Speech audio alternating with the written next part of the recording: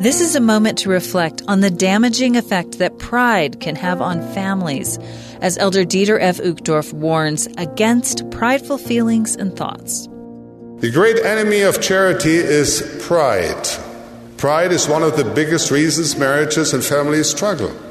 Pride is short-tempered, unkind, and envious. Pride exaggerates its own strength and ignores the virtues of others.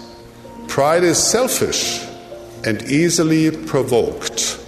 Pride assumes evil intent where there's none and hides its own weaknesses behind clever excuses. Pride is cynical, pessimistic, angry, and impatient. Indeed, if charity is a pure love of Christ, then pride is a defining characteristic of Satan. Pride may be a common human failing, but it is not part of our spiritual heritage. Life is short. Regrets can last a long time. Some will have repercussions that echo through eternity. What legacy do you want to leave your posterity? One of harshness, vengeance, anger, fear, or isolation?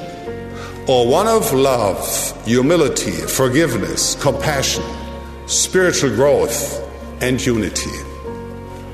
We all need to remember, judgment is without mercy to one who has shown no mercy. For the sake of your family relationships, for the sake of your soul, please be merciful, for mercy triumphs over judgment. Set aside pride. Is being right more important than fostering an environment of nurturing, healing, and love? Build bridges, don't destroy them. Even when you are not at fault, perhaps especially when you're not at fault, let love conquer pride. Humbling ourselves and having the love of God in our hearts is the remedy to getting caught in the cycle of pride. That was an excerpt from Elder Dieter F. Uchtdorf's talk in praise of those who save.